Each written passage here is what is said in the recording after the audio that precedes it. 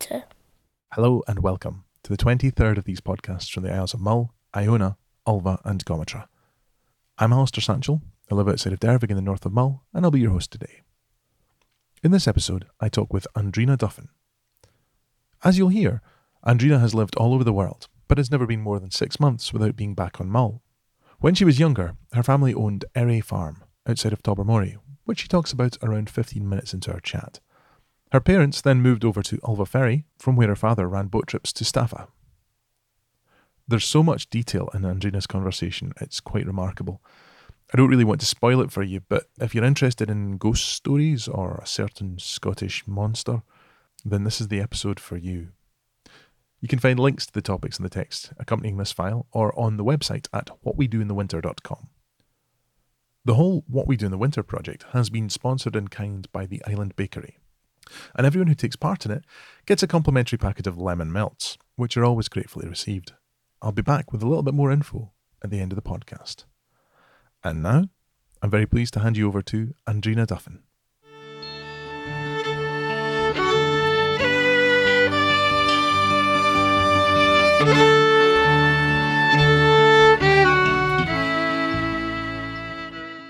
Can I ask, who are you? I'm Andrina Duffin. I was Andrina Anderson, and my mum and dad bought Erie Farm, in the early 50s. So I was brought up here. We then moved to Ulva Ferry, so all my later youth was spent at Ulva Ferry. And where did your parents come from beforehand? My dad came from Sutherland, and my mum came from Dumfriesshire. So I reckon they thought that Mull was halfway. Whereabouts in Sutherland was your dad from? A place called Rose Hall. Mm-hmm. His mother was widowed in the First World War. My grandfather was killed and he won the Victoria Cross. And his 3 brothers were all killed. They actually came from Fife, from Strathairley.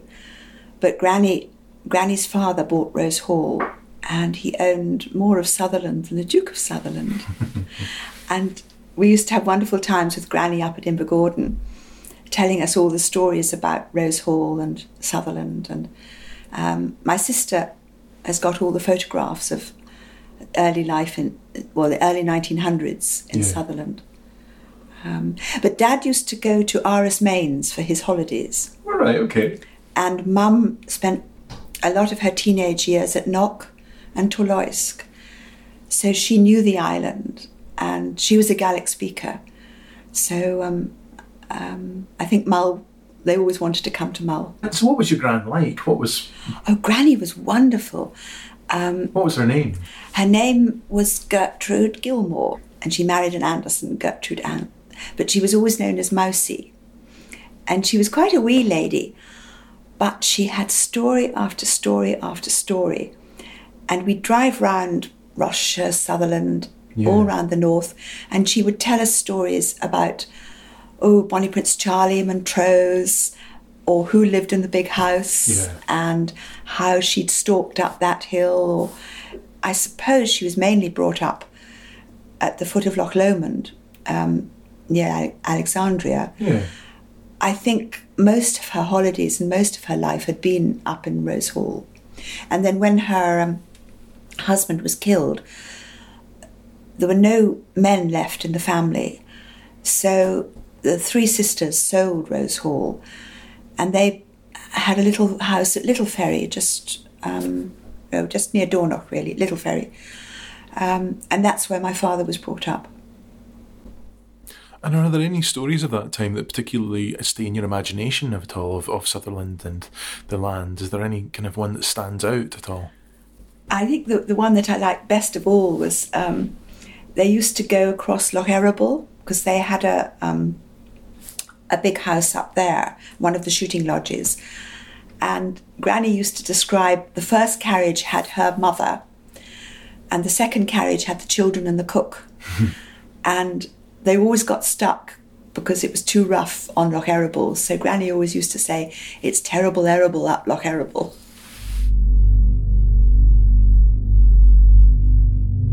We had a ghost in Erie. Did you? Have you ever talked to Harry Hickford? Not yet. No, he's on the list. Yeah. Harry will tell you about the ghost. Yeah. Could you say a little bit about that? Yeah, I think she was a Mackinnon who wanted to marry a Maclean, but her father wouldn't let her. And so he locked her up in the house, well, the steading at Harry. And once a year, Harry, he used to be sitting down in the wee sitting room. He used to hear someone come down the stairs, feel the swish of a dress go past, and she'd go into the wee kitchen, and about half an hour later, she'd come back and go up the stairs. And that was about once a year, Harry used to say. But my mother's family had a real proper ghost. They were Jardines. Mm-hmm. They lived in a castle called Spedlins, which is near Lockerbie. There was a miller, and actually he was the illegitimate son of the Jardine chief. And he had a row with the chief, and the chief put him in the bottleneck dungeon in Spedlins Castle. Oh, goodness. And then I think he was Sir William ap Jardine. He had to go to Edinburgh. The date of this was about 1680. And he took the key of the dungeon with him. Oh. And Portius, who was the ghost, he starved to death. Yeah. Anyway, he put a curse on the family, saying that he would haunt the castle until they built a house across the river. And he did. He haunted the family, and they brought a big Bible and they chained it to one of the windowsills it was a sort of keep, a border keep.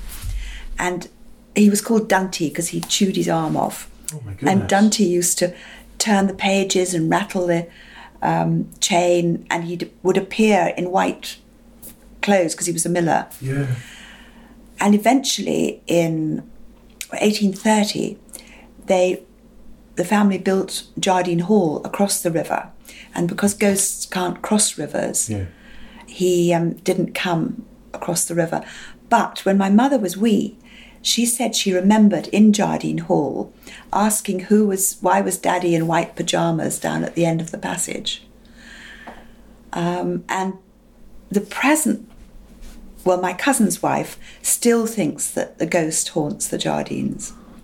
Poor Dunty. I know. Poor thing. But actually, I'm in touch with, because I've written the history of the Jardine family. Oh, cool. And going back to 1124, the Portius family actually have joined the clan, the Jardine clan. And I'm in touch with the descendants of the Portius, of the ghost. Goodness me. That's quite something. I know, it's a fascinating story. So the Jardines, so that's your mum's side of the family? Yeah. So who are the first people in the 1100s that are Jardines? They came over with Robert the Bruce, I think. From Normandy? Yes. There were 8 generations of Bruces before King Robert the Bruce. Well, he came over with some early ones, and I think he was a knight in the train of the Bruce family. Okay. Because we have records of him. The Bruces, I think, first went to Huntingdonshire. Uh-huh. And then they gradually moved up to Scotland. And when the Bruce became Lord of Annandale, he gave the Jardines some land, which is actually called Applegarth, which is near Lockerbie. Okay. They first built a Motte and Bailey castle. Gosh, they're really old, yeah. Yeah. And that's, you can see where the Motte was. It's in the manse garden of the old church at Applegarth. And then they built Spedlins in 1460, and that's a border keep. Okay. And then in 1830, they built a grand house. I think William Byrne was the architect, as far as I can find out, at Jardine Hall across the river. But the family actually sold up in 1888. But this was the son of Sir William Jardine, who was a very famous naturalist. He started, it wasn't a magazine, a book called The Naturalist Library, and that was started in 1832. And Edward Lear was one of the illustrators. Oh, fantastic. I'll show you, actually. I've got 3 little birds that were sent from Trinidad and Tobago, sent back to my grandfather to identify and name. Wow. And his daughter, who was married to another naturalist called Strickland, she would illustrate them. And there's a whole room to Jardine in the Natural History Museum in London. Oh, fantastic. He was an amazing man. Wow. And the top stairs of Jardine Hall was all his collection. Because in those days they didn't have photographs, so they used to kill one bird and it was sent back to be illustrated. Yeah. But he and two other quite famous naturalists did a wonderful trip to Sutherland in the 1830s. They went up to Inverness, they hired a boat and 2 ponies, and the ponies pulled this boat with all their equipment, and they stayed 3 months in the Flow Country, a lot of the time living under the boat as shelter. Gosh. And they were the first people, to actually document the wildlife up in Sutherland. Gosh. So Google Sir William Jardine. I will do. Thank He's you. a really interesting guy. He has a hummingbird in Ecuador named after him. So your mum's folks are Jardines. What was the other half of the family? What was your mother's mother? They were Young. It was called Young. And they lived in the big house by Lincluden Abbey. Do you know Lincluden Abbey? That? It's just outside Dumfries. Okay. Lincluden was quite an important... Well, the abbey was really important. It was one of the last Roman Catholic abbeys in Scotland. Oh, right. Gosh. And then it was pulled down. And there were various conferences about border wars in Lincluden Abbey. So it's a very interesting place. So were the families involved in the border struggles at all? Yes, absolutely. Wow. Were they reavers? Yes. Brilliant reavers. They were... land pirates. Absolutely. And I don't know if you've read George Campbell Fraser's Border Reavers. No, I haven't. No. That's I've really seen it in the past. interesting. It's funny because the Jardines... Well, there's only one song about the Battle of Otterburn, and the Jardines would no we them ride, and they rue it to this day. It fell upon a summer's day. What was interesting... At the Battle of Flodden, Yes. the Jardine was actually the messenger for James IV. Oh, God. And he was in France at that time, taking letters from James IV to the King and Queen of France. And the Queen of France seemed to have had a crush on him because she wrote very flatteringly about this young Jardine who was the messenger. And so that's why they weren't killed at Flodden. Right. Because the Maxwells were killed, I think the Johnsons, all the... Jamie IV was killed as well. Yes, Yeah. all the people around. But the Jardine guy, he was a messenger for James IV. James IV being a great European king as well. Superb linguist. We were such Europeans. I know. Where were you born? I was actually born in Edinburgh. Right. At that time, my parents lived in a house called Rohallion, which is near Merthley. Oh, yeah, in City Perthshire. Yes. I've got a pal that lives in Merthley. Oh, have you? Yeah, in the grounds of the old asylum. Oh, right, yes. Gosh, well, Rohallion, it was owned by the Stuart Fotheringhams, who owned, I think it was a dower house. And it was a wonderful house. We had a loch beside it. And it's the only time I've ever seen a wildcat. Oh. The loch used to freeze up every winter, and a wildcat walked across the loch. Mum and Dad had a strawberry farm there. Fantastic. Until, it was during Korea, because my father went to Korea, and that was when they bought Erie and we moved to Erie. So, what was the impetus for your family to buy Erie? Well, I know from my father, he had this great idea of going farming in Argentina. Oh, wow. A gaucho. Yeah. And I think because he was quite a good rider. And I think they wanted a farm. And Mum had the connections with Mull because Alwyn Farquharson of Torloisk, he was my godfather. Right, okay. And also the Mazarines. I think Mum was the sort of social secretary to Lady Mazarine. So she knew Mull very well. And Erie came up. And Miss Horseman, who owned Erie, then moved across to Dribnin. And so we bought the farm. Then we were in Hong Kong. Goodness me. Because Dad was coming Jardine back. House. Yes, they weren't That's the banking clan though, wasn't it? That was that was quite funny because our story about that was that this young Jardine came to the chief, from my great-great-grandfather or something, and asked for some money because he was going to go to the work for East India Company. So he went out to Calcutta, but he wasn't very clever, so he was sacked.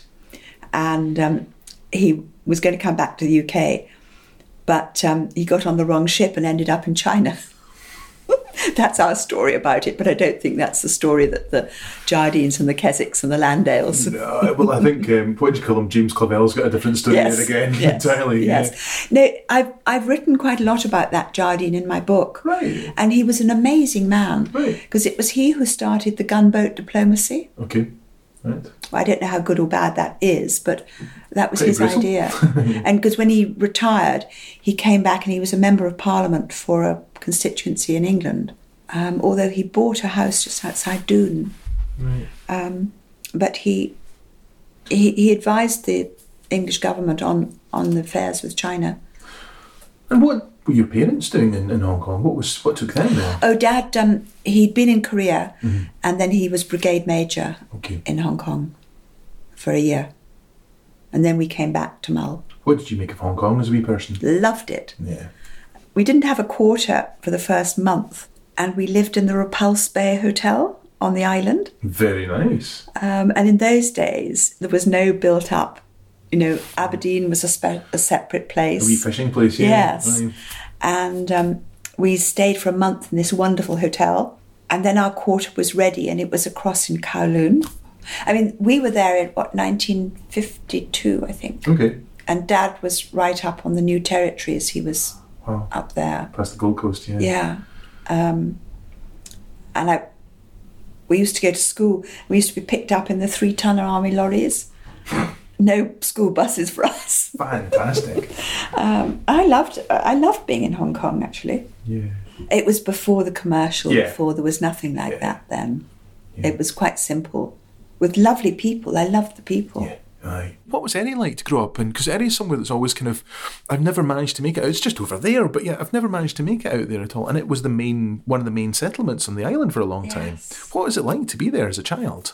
It was absolute bliss, heaven. I can't, because we lived in the big house then, and Harry and Iona lived in the steading, and actually Donnie and Kathy McFadgen also lived in the wee house at the back.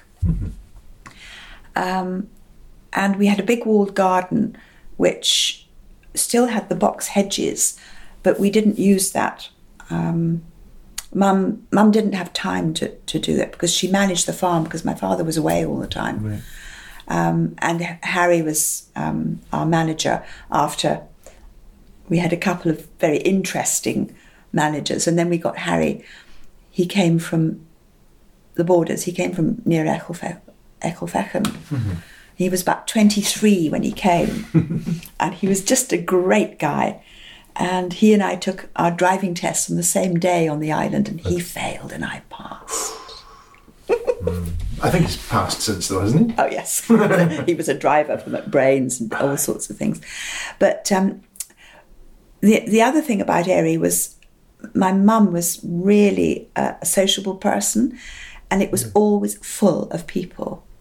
We had one time, how she got involved, I don't know, but there were American debutantes they came over to go to Queen Charlotte's ball in London, and they stayed in 3 places in Scotland, and we used to put up 10 of them. Right. These beautiful girls would come up. We'd meet them off the boat with our tractor. And at that time... Have you met Lady Astor? Yes, come on up. Chris Cotton's father was commanding... I think we did it 2 or 3 years running. Chris Cotton's father was commanding a frigate. And it coincided that the frigate was here at the same time as these girls were with us. And Mum organised a ceilidh for them one night and a cocktail party on the frigate the next night. That's brilliant. That's the sort of memories you'd want. Erie was just wonderful. And I bred Highland ponies. Oh, cool. I was talking to Alison Bartholomew yesterday, and her sister, Kirsty Mackenzie, had a wonderful stallion called Fingal. And Fingal used to spend a lot of time with us because I had about 4 or 5 Highland ponies. And we used to ride right out past to Bloody Bay, and riding was just bliss. Oh, it's perfect up there for that. Yes. So kind of rolling countryside. Yes, it's beautiful. Because I think the Elwes did pony trekking. It's beautiful pony trekking countryside. Yeah. And we had everything. We had hens, which I hated. Were the evil hens? Yes. Okay. Old clockers. You had to go and get the eggs from underneath them and they'd peck you. Right. We had 2 milk cows, and at the weekends we had to milk them ourselves if Harry or Donny weren't there. So we learnt to milk. We worked with the sheep. We did the harvest. I can remember one time when we were haymaking, old Mr. MacLeod, the minister, he came up and helped us on a Saturday with the harvest. And so on the Sunday, Dad took us all to church. And my father sat in the front pew and went sound asleep all through the sermon. But Mr. MacLeod, he was quite a nice guy, actually. But he'd been up and helped us with the harvest. The farming community was really involved then, because at that time, the Mansfield had no houses in it. So the night before the boat, I think it was the Loch Carron, used to come in for the sheep. And Glengorm's sheep, everybody's sheep would be put in the night before into Mansfield. And then they'd be driven down and loaded onto the boat. And then we'd all get on the boat, all the dogs, all the shepherds, and then they'd get off at the North Pier in Oban and we'd drive them along the main street to Corson's. That's brilliant.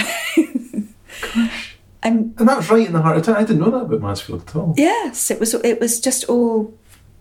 It was a good arable... Well, it wasn't arable, but a good grass field. We kept it good grass. And in those days, we grew rape for the lambs. We grew corn. I remember sheaves of corn. We had to stook the sheaves of corn and things like that. Gosh. And we had ricks. We would make wee ricks in the field. Right. And then we had this rick lifter that it was quite a low trailer, and it went like that, and you'd lever the rick up onto the trailer and take it up into and the barn's still there. That's amazing. Yeah. That must have been going on for generations upon generations. Yes, I think farming... Because I read Tea with Chrissy the other day. Yeah. And we farmed just like they did. And you didn't have boats. You didn't have a lorry to take your sheep or your cattle off. We were self-sufficient in hay and winter, because you couldn't get winter feed. Right. You didn't get the... What did you grow turnips or something like that for our... We grew turnips. Dad was one of the first people on the island to do silage. Really? A great big silage pit. Gosh. Before you got the bags, we had the pit that you rolled with the tractor. So I learnt to drive rolling the silage pit of the tractor. I learnt to drive at 14 on the tractor. Brilliant. No, we had an idyllic life.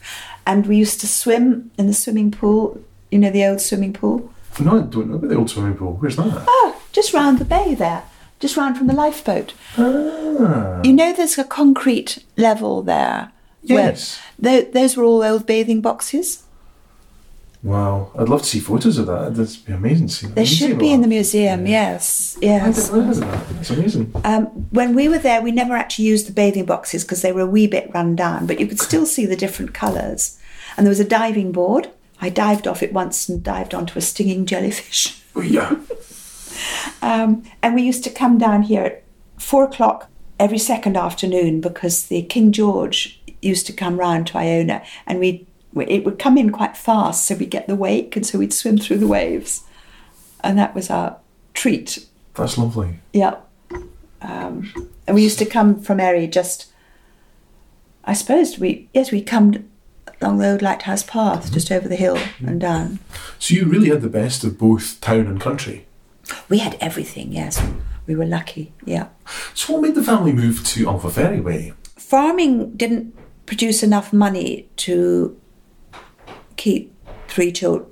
I'd left school. The other 3 were all at boarding school. So my father got a job with the Civil Defence in Perth. And we rented a house near Perth at Glenalmond. And Dad worked for the Civil Defence for 3 years. And when the Civil Defence folded, he then cashed in his pension and bought a boat.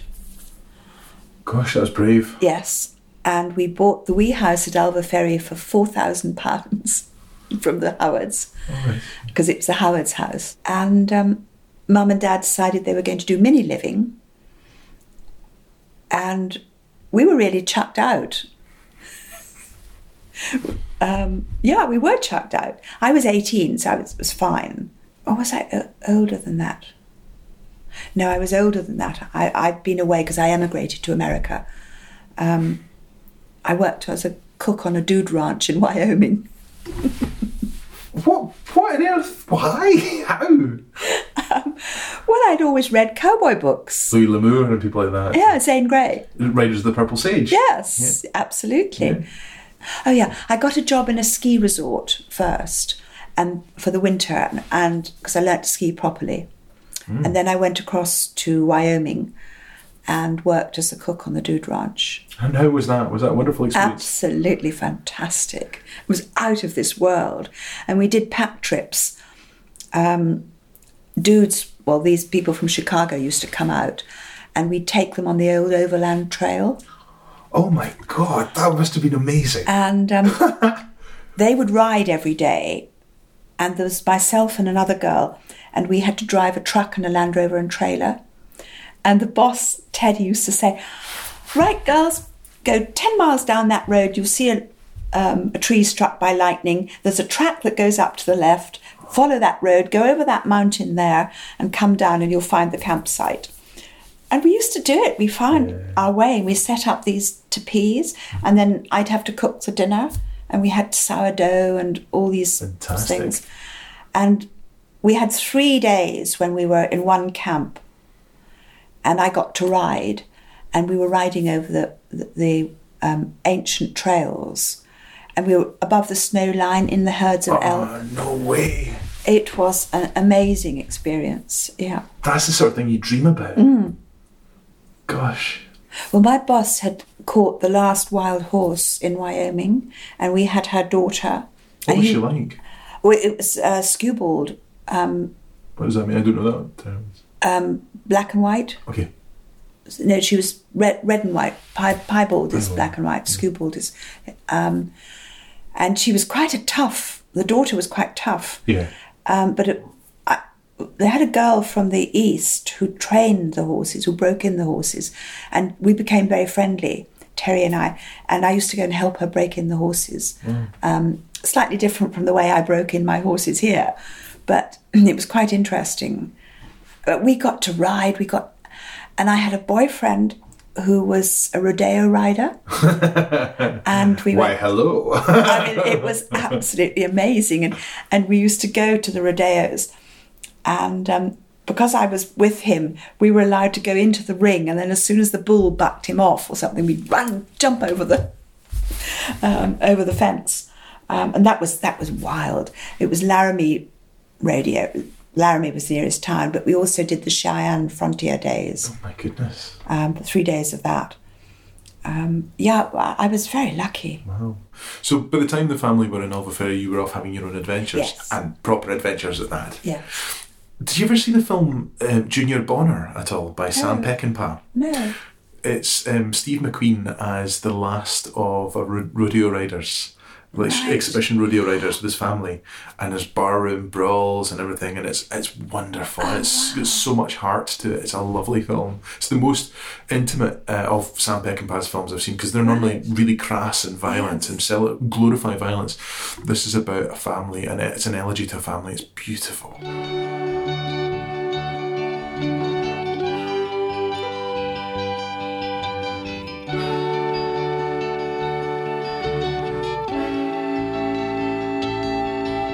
So from cooking in a dude ranch, where did you go from there?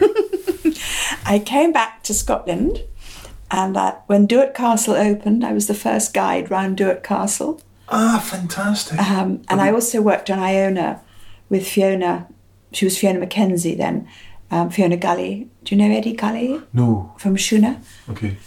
Fiona had a shop, and we worked there, which was great because Davy Kilpatrick, Oh, yes. John McInnes, Ian Dougal.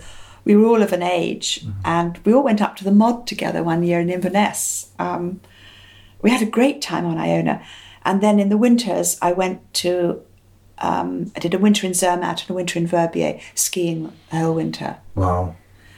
That was why, when I came back, my father, I also crewed for Dad some of the time, going out to Stafford.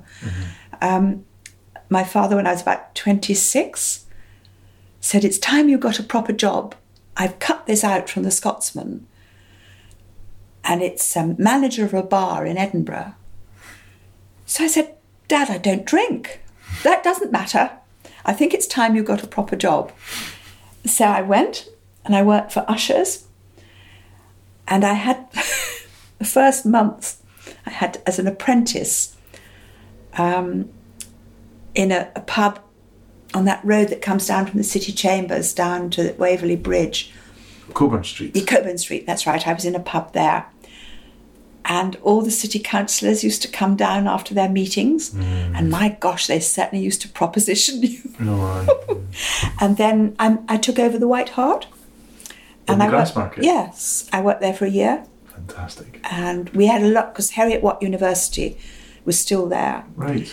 And I did a special students' lunch, so we became very popular for lunch. Fantastic. What did that consist of? What the Students' lunch, yeah. Oh, I used to do mince and tatties or good stews or big soups, just really home cooking. Lovely. Spaghetti, and it was very, very cheap, and I actually made quite a big profit on it. What period was that? Was it early 60s? Yes, it was 67, So, because I got married in 69. okay. Yeah, 67, 68. So you were managing a pub in Edinburgh. That's quite remarkable. Where did married life take you? Oh my gosh. First year of my marriage, we were in Berlin. Oh, I've just got back from Berlin a couple of weeks ago. What a city. I love Berlin. Oh, that's amazing. But it was interesting because my father was stationed in Berlin, and I remember, and when we were there, it was not long after the war, and we actually lived in Goebbels' house on the Havel, Goodness sake. which was the most amazing house. It had the most beautiful frescoes in the dining room, and it was right above the Havel with statues all round the roof.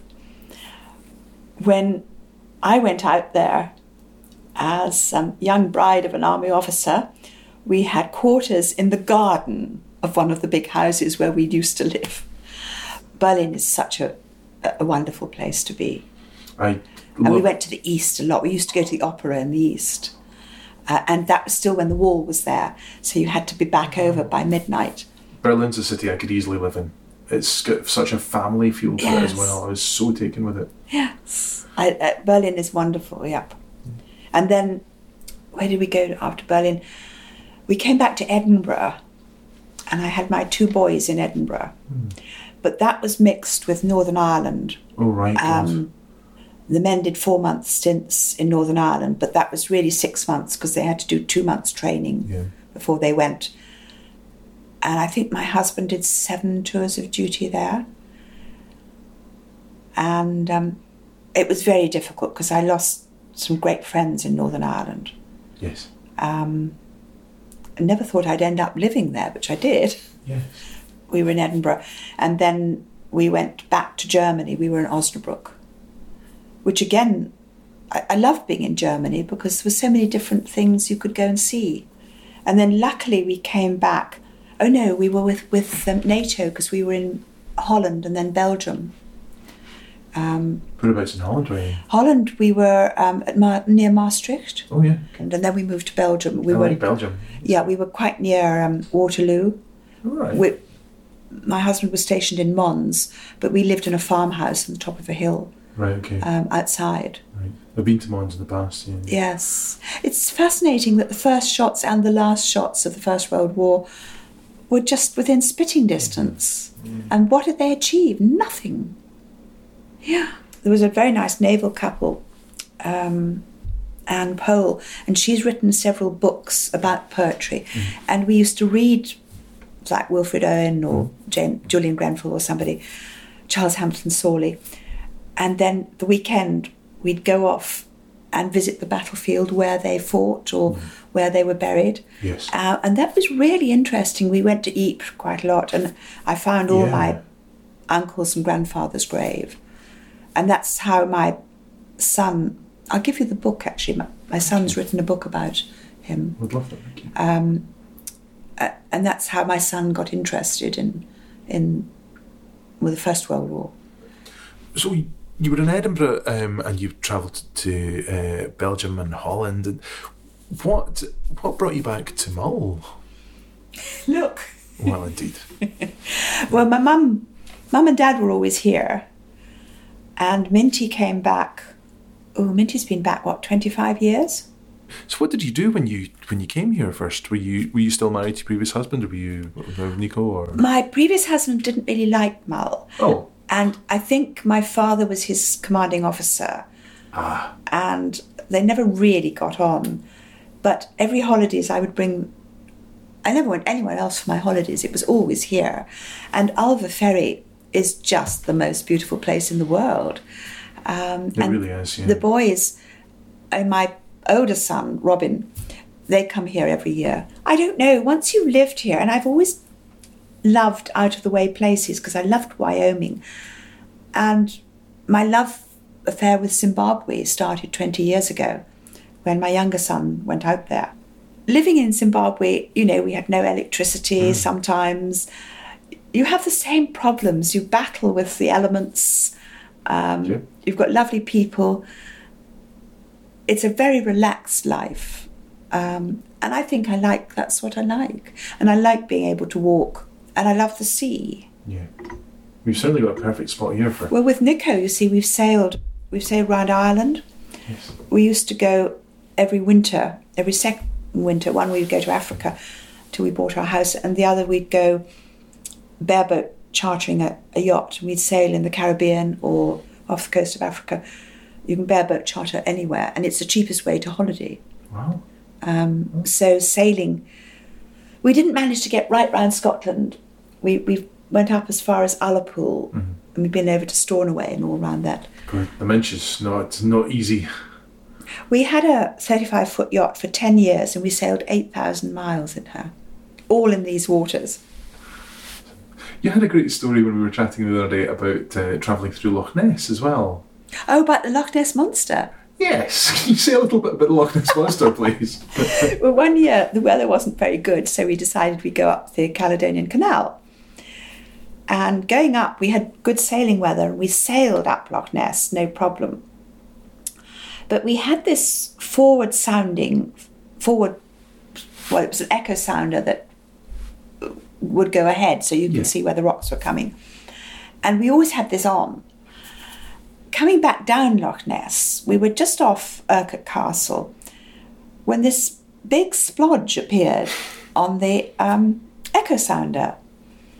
And it was about 30 foot beneath us, and it was quite large, and it didn't stay in the same place. It would go a wee bit to one side and a wee bit to the other. So Nico took a photograph of this, of the echo sounder. Anyway, after about a mile and a half, this thing disappeared, and we motored the rest of the way down the loch. And we were slightly, I don't know what the word was, not worried, but we were not sure what it was. And when we got to Fort Augustus, the guy who took our ropes, we said, we've just had this strange experience.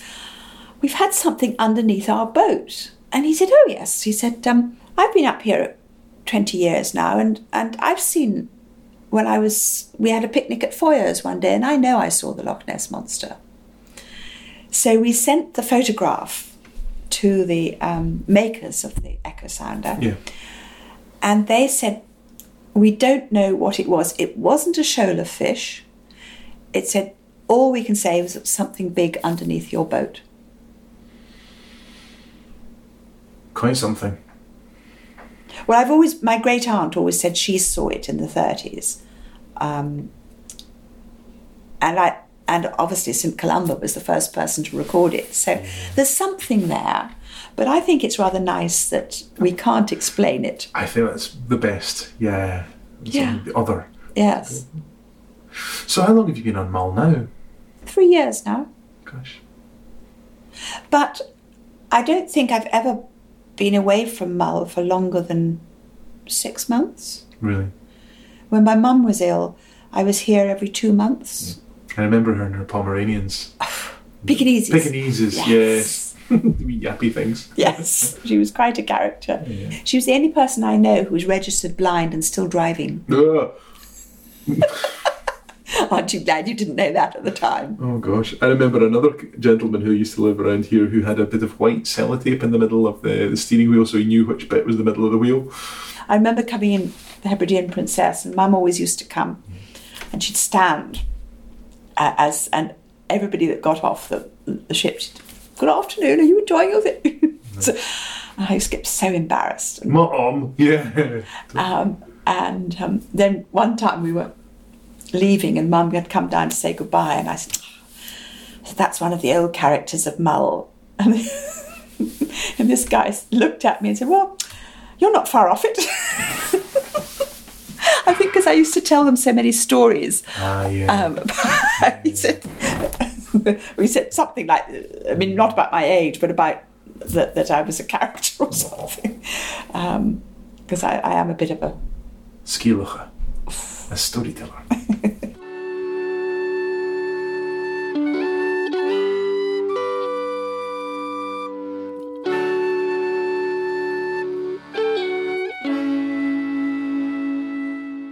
Thank you so much, Andrina.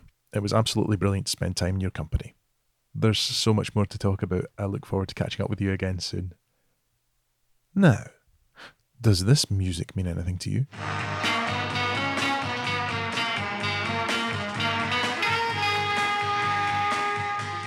Well, although we don't talk about it in this episode, Andrina had a significant role in the film When Eight Bells Toll.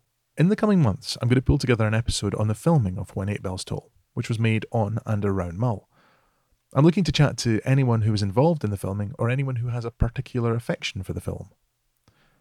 And, it's a bit of a long stretch, I know, I'm trying to see if I can get a few minutes to interview Anthony Hopkins about his work on the film.